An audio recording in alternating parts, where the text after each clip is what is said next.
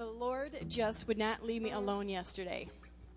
And I like it when it happens, and then I'm like, stop it, stop. And it was really good because he was gone all day. And so I was just going through the house about my day, and I was making potluck, and then, Lord, give me something, and I have to run over and write it down. Because we have a Christian education board meeting today. And I have some really exciting things that I want to share with our Christian education board. But guess what? It involves all of you.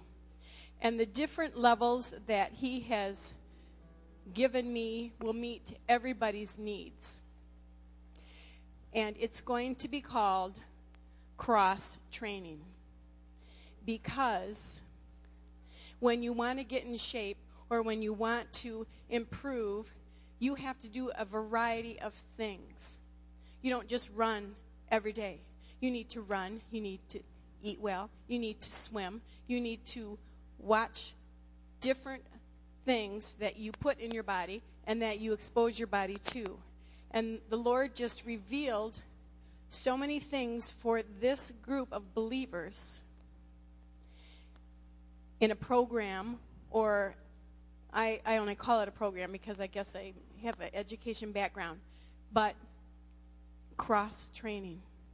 It's going to meet the needs of every believer in every season of the life that you are in. And so I'm inviting you to join what this body of believers is going to be doing for the Lord. And I jumped ahead because the Christian Education Board doesn't even know about it, but I really believe it is the next phase or the next wave of momentum for this body. And so I want you just to pray about it during worship. Ask, what is my part? All right, amen. Thanks, Chris. And she did not tell me she was going to say that. I had no idea. So don't think this was premeditated and pre-thought out, because we didn't. But here's what she didn't say, and if you'd stand up with me this morning, this is calisthenics to cross-training. So everybody do jumping jacks. Okay, our praise and worship is jumping jacks, and you can do some down-ups if you want, and you can do whatever you want. But this is our this is getting loose for cross-training. Amen? Let's pray. Father, we thank you for this day. Thank you for the instruction. Thank you, Lord, what you're doing in our midst. We're so excited that you have a plan, Father, and that we are part of it. That your planning is about us, and it's because we want to be about you. So we thank you for that. Lord, now we're going to worship you this morning, and we're just going to have some fun. And we ask this, that you'd be glorified in Jesus' name. Amen. Let's pray. Let's worship.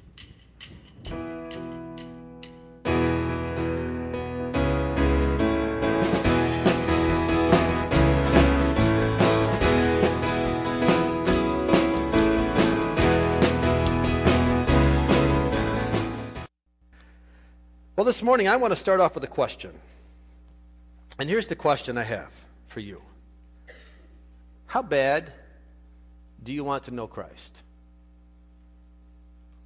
How bad, how much, how hungry are you to know Christ?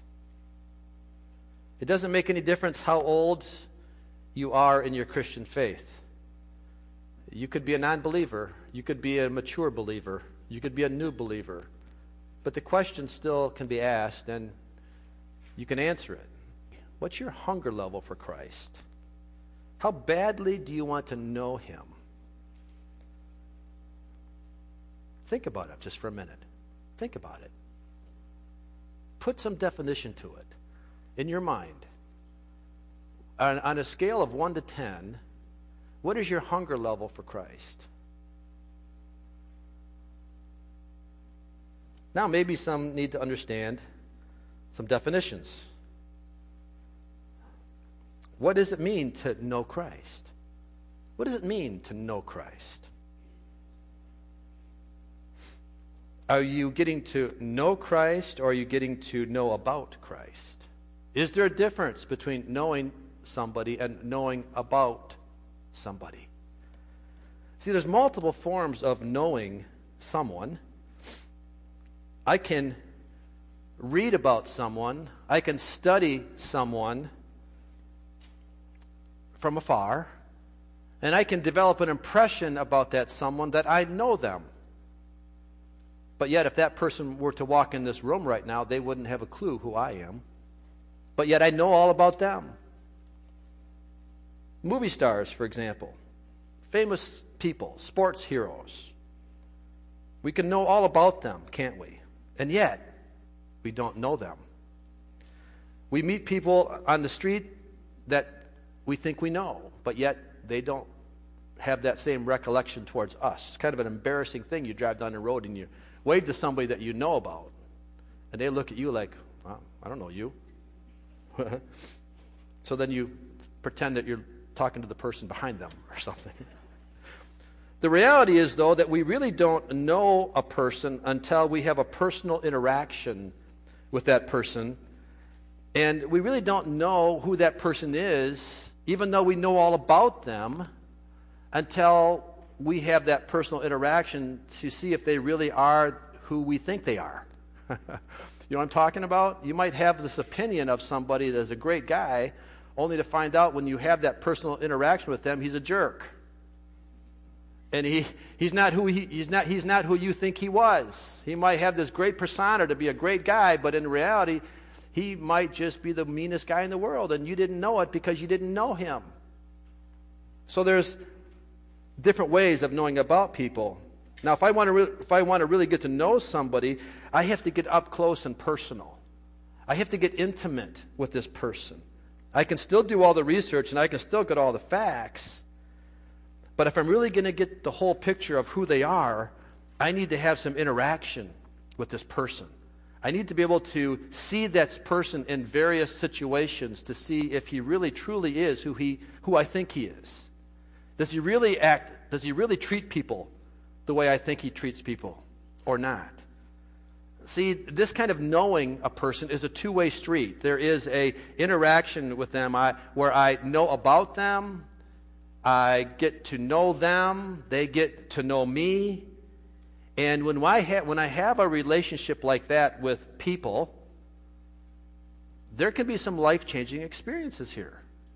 All of a sudden, that knowing about that person becomes a personal interaction with that person, and depending who that person is, they may have a significant impact on my life when I really get to know them. And when I speak about that kind of relationship, that's what I'm talking about when I talk about knowing Christ. How important is it to know Christ better? How important is it to really know Christ? See, we can read all about him in the Bible, can't we? We can come to church every day and we can sit under lots of pastors or lots of good teaching or Sunday school or Bible study, or you can read lots of books. You can know all about Christ. But how important is it that we are to know Christ better? And that's the topic for today. And quite honestly, I think this is going to be the topic for maybe a couple weeks, because I have a number of things to talk about here. A couple of Wednesday nights ago, in this Philippians Bible study that we were going through, the focus of that particular night was knowing Christ. And it was really a good discussion. And unfortunately, it was one of those weeks where we had some basketball games going on, and we had a lot of other things, and there really wasn't a big crowd that night. So I'm going to go back to some of the things we talked about in that Wednesday night session.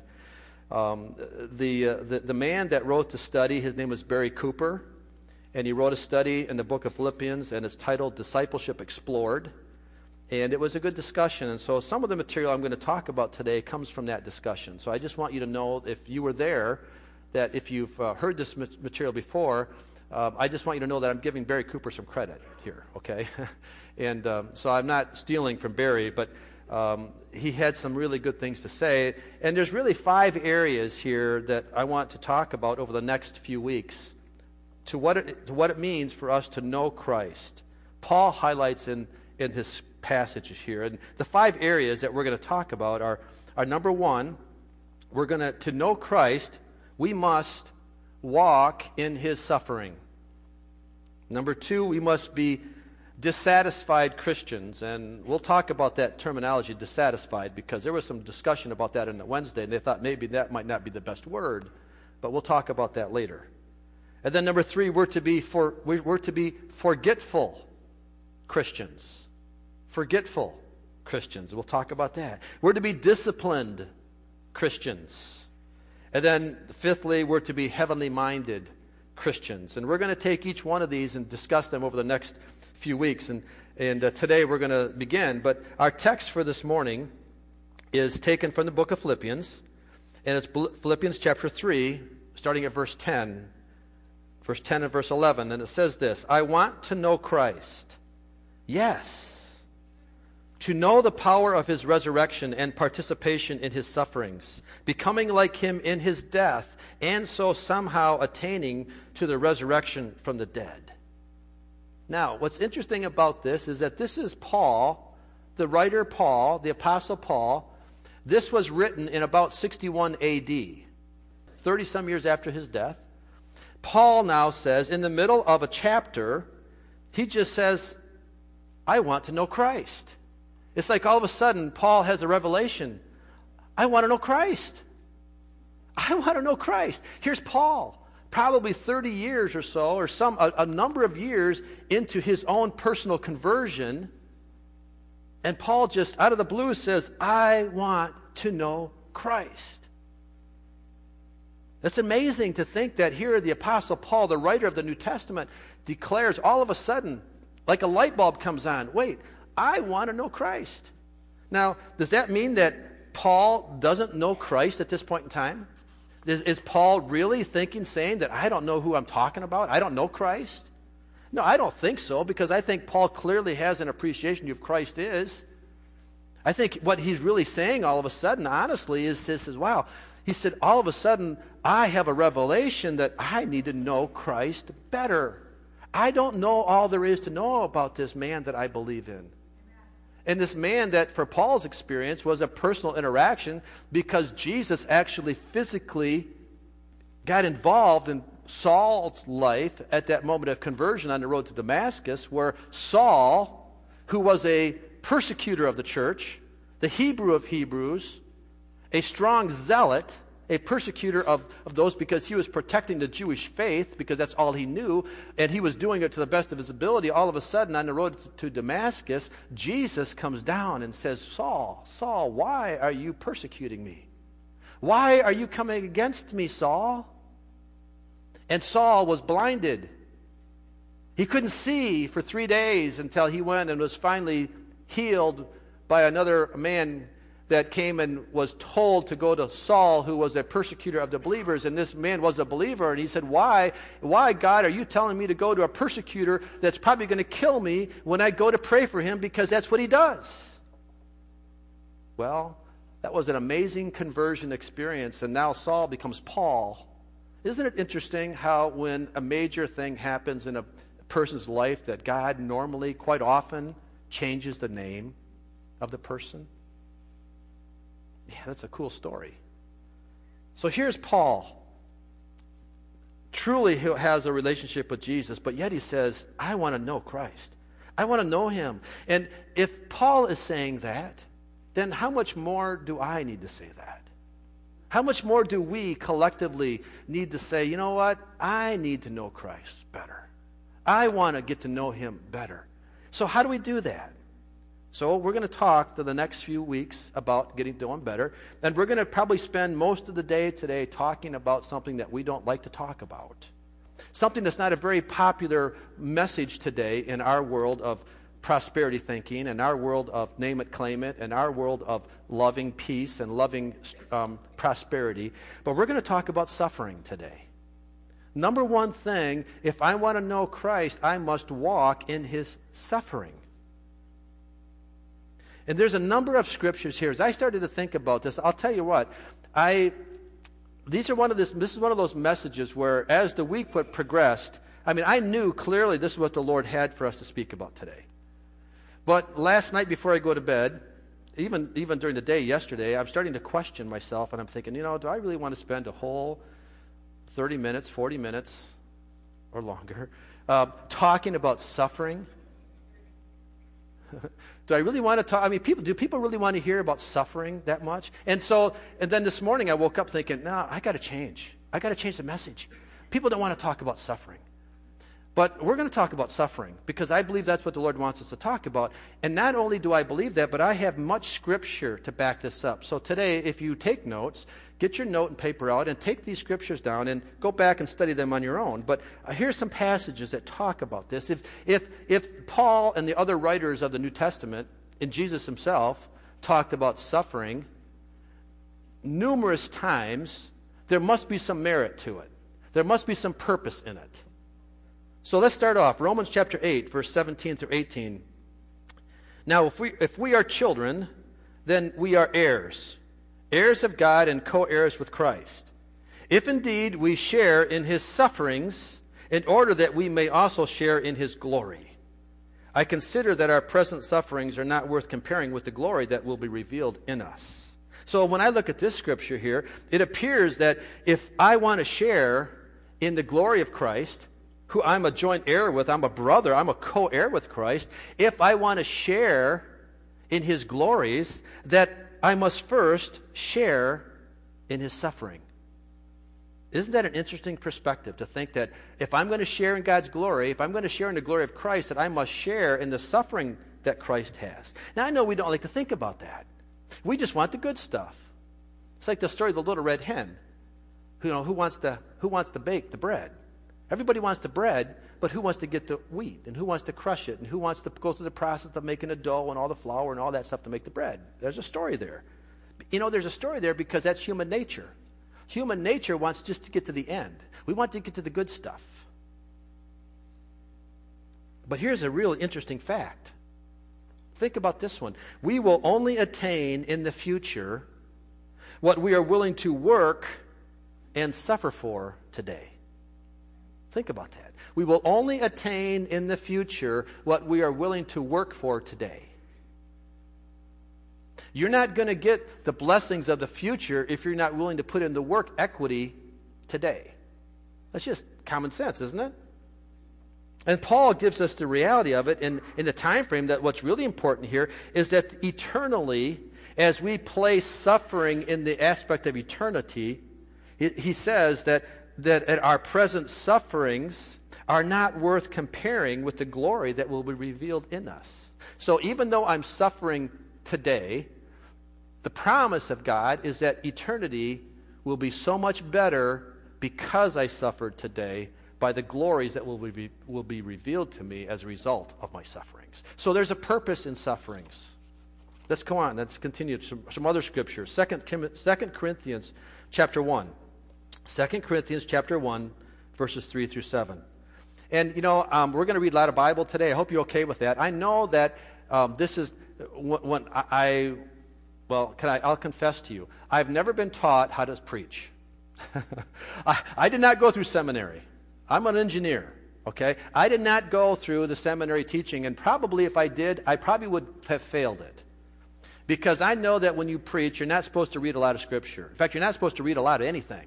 You're just supposed to talk, right? But I'm sorry, I really want to spend more time in the Bible because I think the Bible has things better to say than me, all right?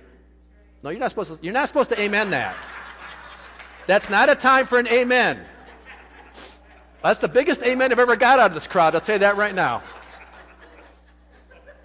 Wow. Okay, now I know what you really think. All right, let's continue to read the Bible.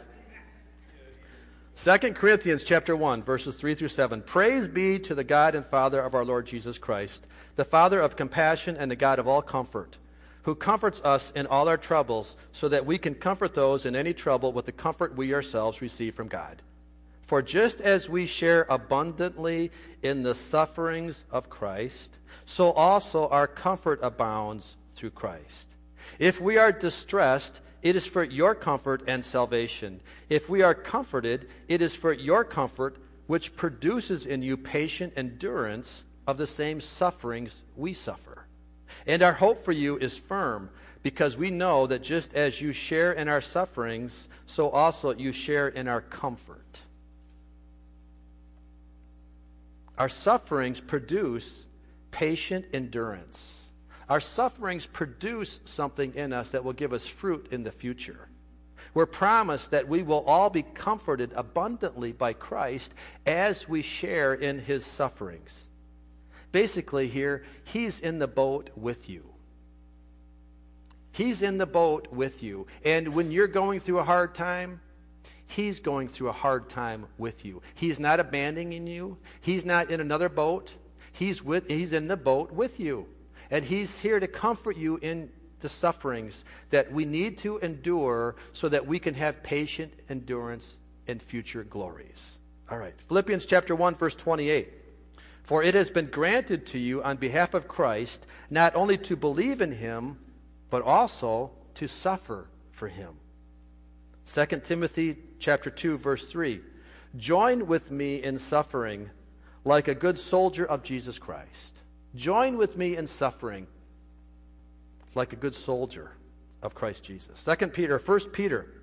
This is a different writer. These other writers were Paul, okay, that Paul was preaching. Paul was writing Philippians. Paul wrote Timothy. Now Peter, the rock, Peter writes this in chapter 2 of 1 Peter, chapter 2, verses 19 through 21.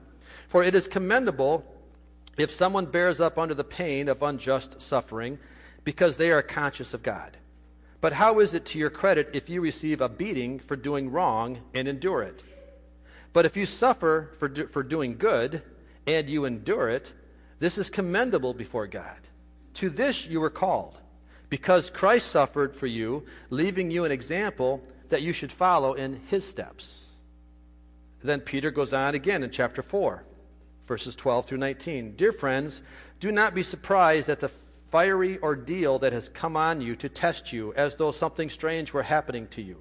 But rejoice. Rejoice inasmuch as you participate in the sufferings of Christ. See, he's saying here, you rejoice in it. Don't go through life with a sad face. This isn't to go through life thinking, oh, I'm suffering. No, rejoice. Peter says, rejoice inasmuch as you participate in the sufferings of Christ, so that you may be overjoyed when his glory is revealed. If you are insulted because of the name of Christ, you are blessed. If you are insulted because of the name of Jesus Christ, you are blessed. For the Spirit of glory and of God rests on you. If you suffer, it should not be as a murderer or a thief or any kind of other criminal, or even as a meddler. What's a meddler? I think that hits home for us a lot more than being a murderer or a thief. I don't think many of us here are murderers or thieves. But can we all be meddlers? I'll let you answer that. Verse 16, however, if you suffer as a Christian, do not be ashamed, but praise God that you bear that name. For it is time for judgment to begin with God's household. And if it begins with us, what will the outcome be for those who do not obey the gospel of God? And if it is hard for the righteous to be saved, what will become of the ungodly and the sinner? So then, those who suffer according to God's will should commit themselves to their faithful Creator and continue to do good. The suffering here, it's to continue to do good, joyfully, understanding that you have a promise, understanding that you have comfort coming, but you are to continue to do good joyfully in the midst of your suffering. And then Peter goes on again in chapter 5. Be alert and of sober mind. Your enemy, it's important that we know that we have an enemy. Your enemy, the devil, prowls around like a roaring lion, looking for someone to devour. Resist him, standing firm in the faith, because you know that the family of believers throughout the world is undergoing the same kind of sufferings. You're not alone here, folks. You're not alone in your suffering. And the God of all grace, who called you to his eternal glory in Christ, after you have suffered a little while, will himself, God himself, will restore you and make you strong, firm and steadfast. To him be the power forever and ever.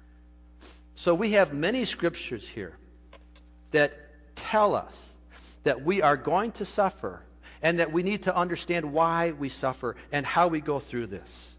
So with that as a background, let's dig into what it means to suffer with Christ and to walk in his suffering. So what does it mean to walk in Christ's suffering? Let's go back to our text, verse 10 of Philippians chapter 3. I want to know Christ. Yes, to know the power of his resurrection and participation in his sufferings, becoming like him in his death, and so somehow attaining to the resurrection from the dead. See, Paul is saying that if we're going to know Christ better, that we must participate in his sufferings, becoming like him in his death. Now, does that mean we're all going to go to the cross? And we're going to die a thief's death on the cross? No, that's not what he's saying at all physically. But spiritually, though, we are to die on a cross, aren't we? But not physically. Thank goodness for that. And I know this isn't truly a popular message, so please don't check out on me here, okay? I can see people already checking out because we're talking about suffering too much. Don't check out. There's a good outcome at the end of this. It's good, believe me.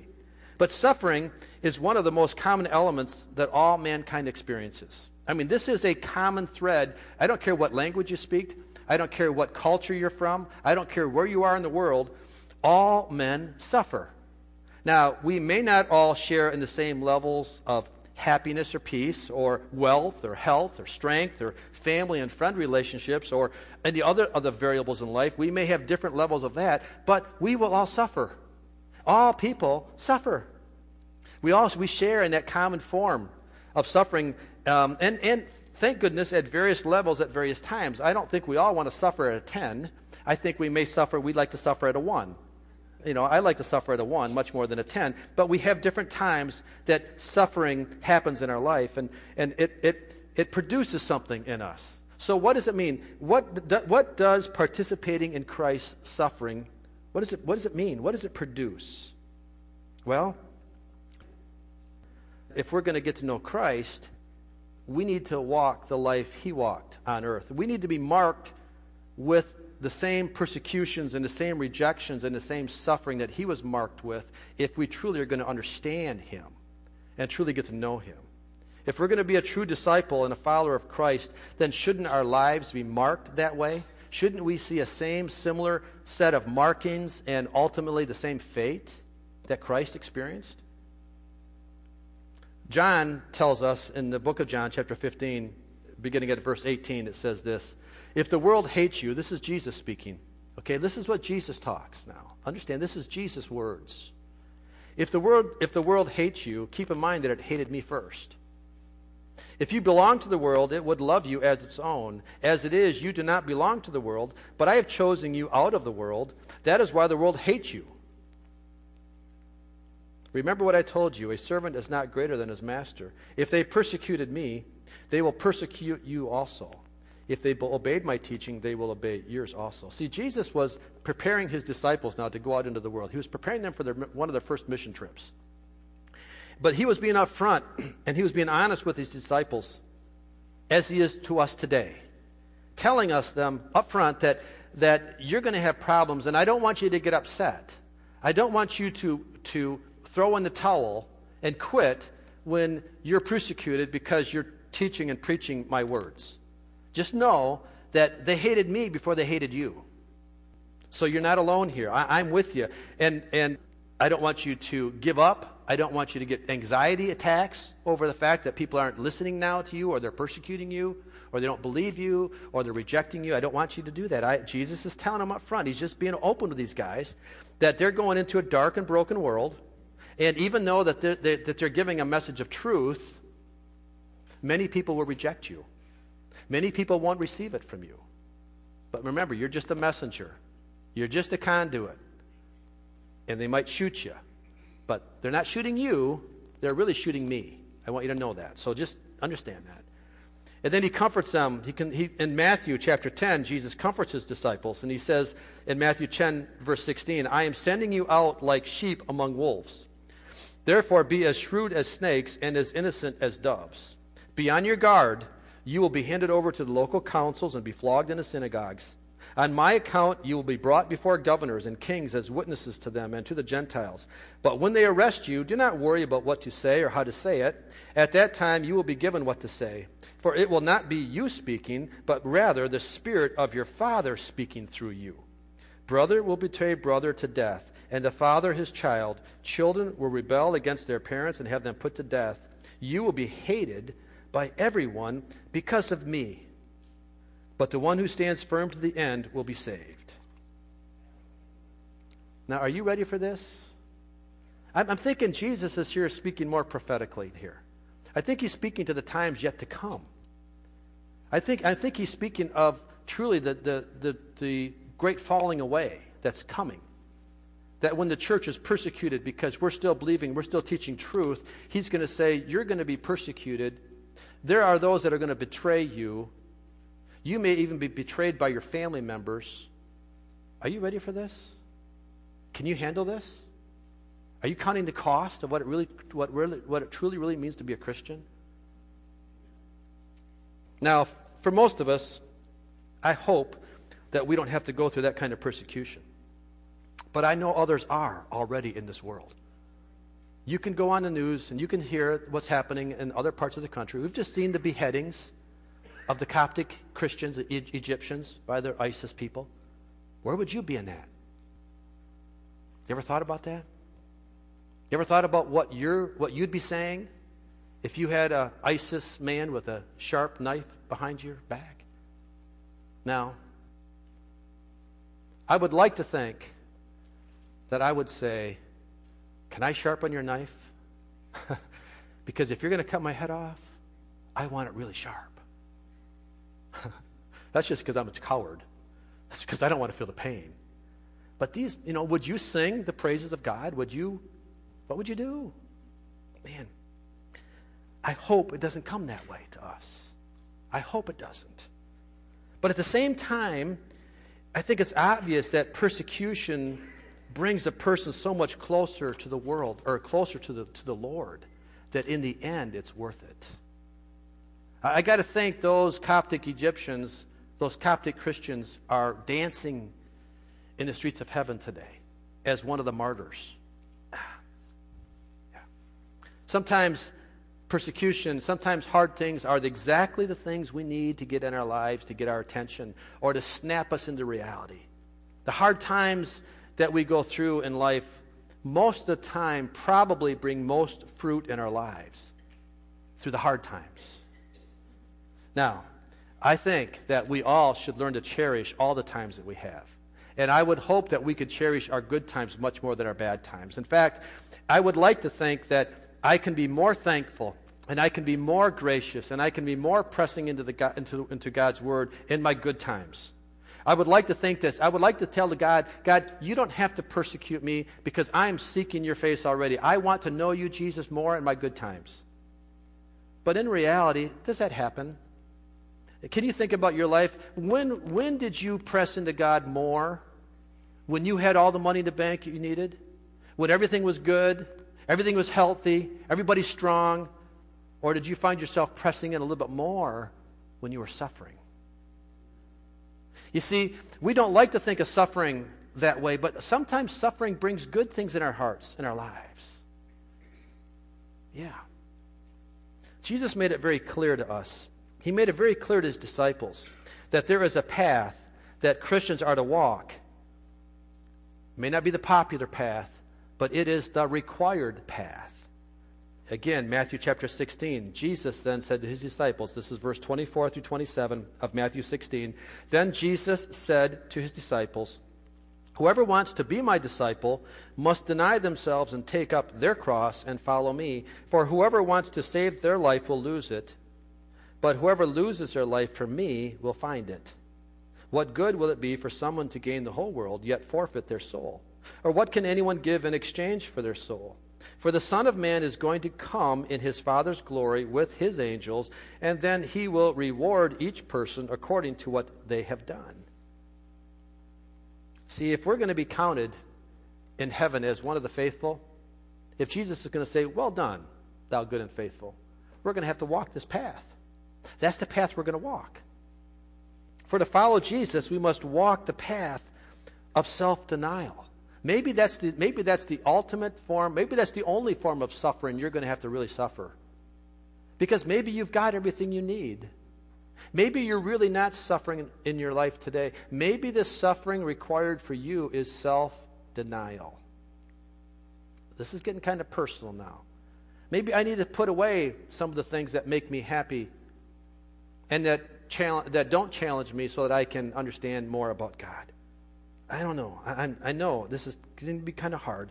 But here's the thing. I'm not glorifying suffering. I'm not saying you have to, the more you suffer, the more religious you are. I'm not saying that. I'm just repeating the words of Jesus.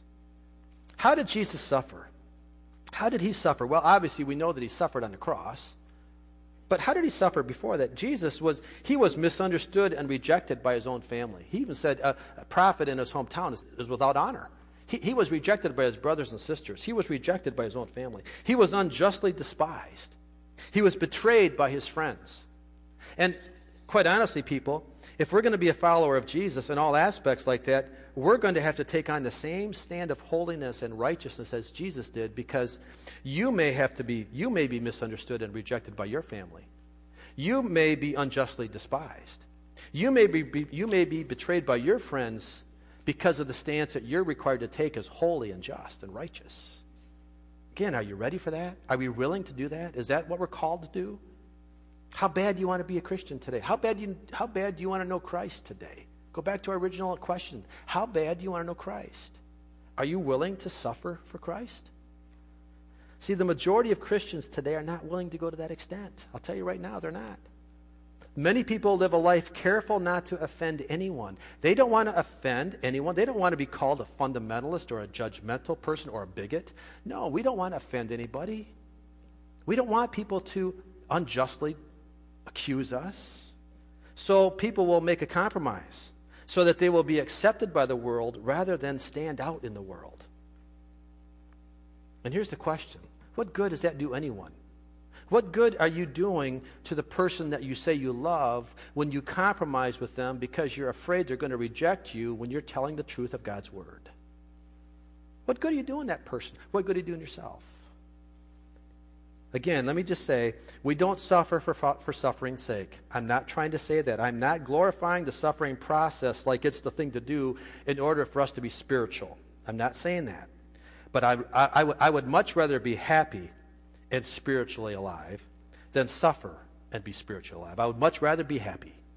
And I'm trusting God, that I'm pressing in to God in my happiness. But what happens if in my own ability or your own ability that you're not able to do that? What happens if you're not able to press into God in your good things, and God sees that in you, and God loves you so much that he's saying, I need to adjust some things in your life. I need to do some things in your life to get your attention. What happens if that happens? See, God knows that. He knows you better than you know yourself. He knows what motivates you. He knows what's going to bring glory to his name by how he brings things into your life. And I can tell you without any hesitation at all, that God is totally aware of your spiritual condition. He knows exactly where you're at spiritually. He knows where you're at more than you know. And God loves you so much that he will go to any extreme to get your attention. He will go to any extreme to make you look up to him. Now, when you look up, you still have the choice of what are you going to do when you look up. But he will get you to look up. He will, because he loves you.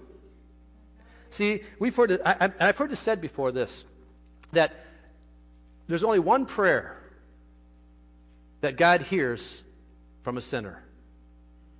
God doesn't want to bless a sinner. Hear me, because when we're a sinner, we are an enemy of the cross.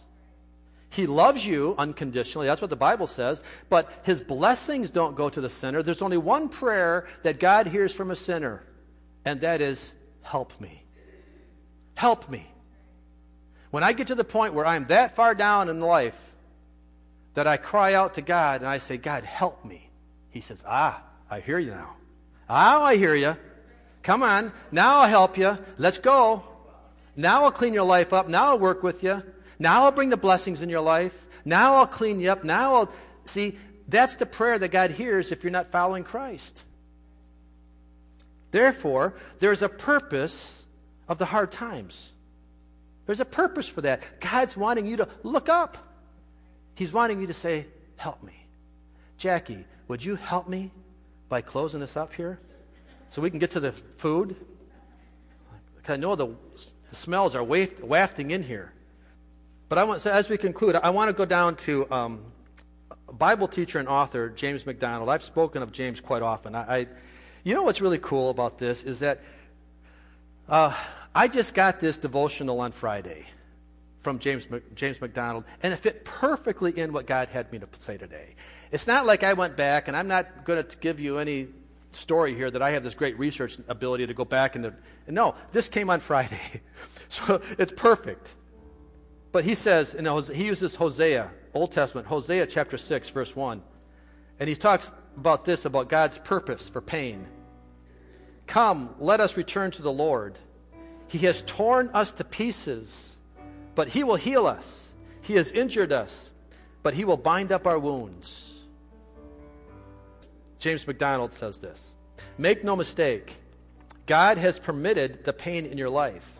But when you're feeling torn in two, he has not abandoned you. Far from turning away in callousness, he's moving towards you with compassion for the hurt that he's allowed. Maybe right now you're in the middle of a trial God is divinely orchestrating to draw you to himself. The pain will not go away until the reason for its arrival has been completed. Let me repeat that. The pain will not go away until the reason for its arrival has been completed. God's love is not a pampering love, but a perfecting love. Now, let me add something in here. This is an awesome expression of God's love. His perfecting love is a love that gets to the deepest level of the cause of the pain. And that's the kind of correction that will truly last. See, a pampering love is the kind of love that your mom would come to you as a little kid when you'd fall down on your bicycle and you'd skin up your knee and you'd come running into the house crying because your knee skimmed up, and she'd take a little Band-Aid and she'd wash it off and put the Band-Aid on and say, oh, I'm so sorry that you're hurt. That's the pampering love. And that's the kind of love that makes the boo-boo go away. And it's not that God's not concerned about your boo-boos, but he's more concerned about what caused the boo-boos. He's more concerned about why you fell down in the first place. And so his perfecting love goes all the way down to the inner parts of your life. And it all goes all the way down to what's causing the sin, what's causing that separation. And he says, I love you so much, I want to perfect you. I want to change you. I want to take away this pain that's in your life. Yeah, I know all about it because I caused it. I allowed it. I'm the disciplinarian God that caused or allowed the pain, and I did it for a reason, because I want you to look up. And I want you to reach up to me. And when you reach up, I'll reach down. I'll reach down, and I'll come down, and I'll pull you up, and I will heal you. I will bind up your wounds, and I'll put you back on the path of righteousness, and I'll put you back where I want you to be, walking on holy ground. Oh, God. See, God is totally committed to us. As he accomplishes the purposes for the hurt he's allowed. Sometimes the pathway to personal revival, to a further and deeper knowledge of him, is through pain. Wow. So this morning, I'm not sure where you're at in life, but if you're experiencing pain, if you're experiencing rejection, if you're experiencing heartache, if you're experiencing the things that are not comfortable, understand that God has a purpose in that, and he's loving you through it. He's not throwing you out to the dogs. He's not throwing you out to Satan. No, he's right in the boat with you, and he's saying, if you'll only look up, and if you'll only receive the help that I'm giving down to you, I'll be there. He says, I desperately want you. I desperately want you. As you give yourself to the pursuit of God, he's pursuing you. God's pursuing you through your pain. As you do that, your doubt will become faith. Your discouragement can become joy. And your despair can become purpose and fulfillment. And it can become a reviving of your heart beyond what you can imagine, if you will only say, God, help me in my pain. Help me. Let's pray.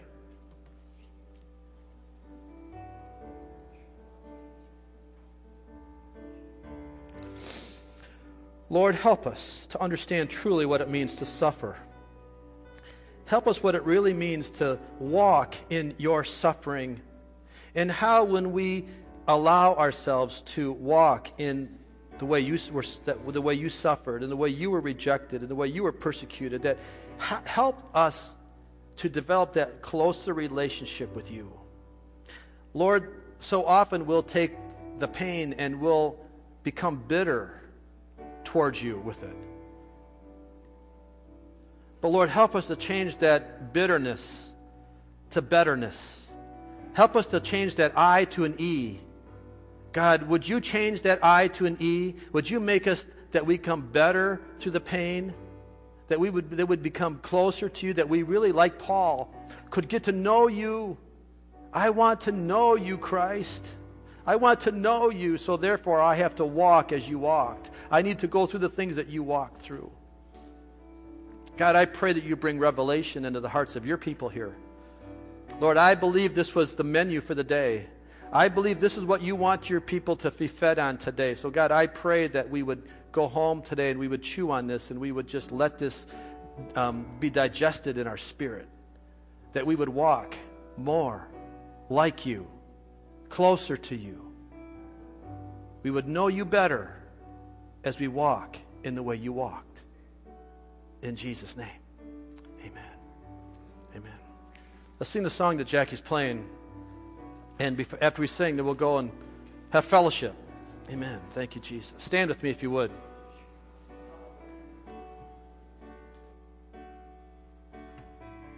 No place I would rather be. No place I would rather be. No place I would rather be than here in your love, here in your love. No place I would rather be. No place I would rather be. No place I would rather be than here in your love, here in your love. So set a fire down in my soul that I can't contain and I can't control. I want more of you, God. I want more of you, God. So set a fire down in my soul that I can't contain and I can't control. I want more of you, God. I want more of you, God.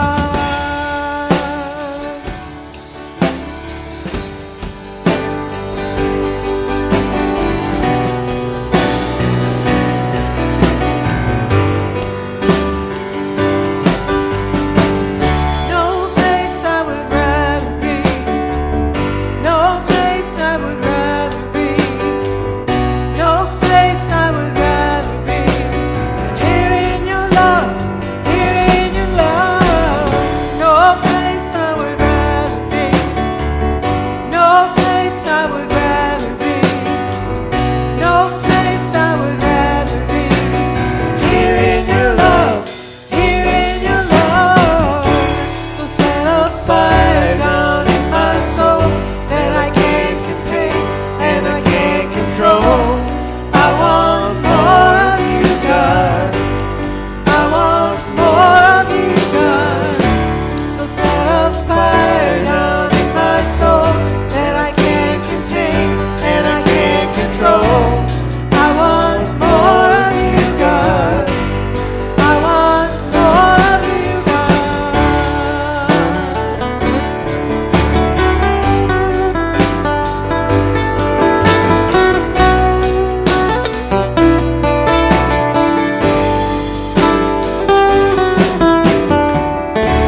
Amen. Amen. Thank you, Father, Lord, for this message. And I pray, Lord Jesus, that you will just give us that hunger, give us that desire, that we would know you more. And Lord, help us, Father. Comfort us abundantly as we walk as you would walk. In Jesus' name. Amen. Amen.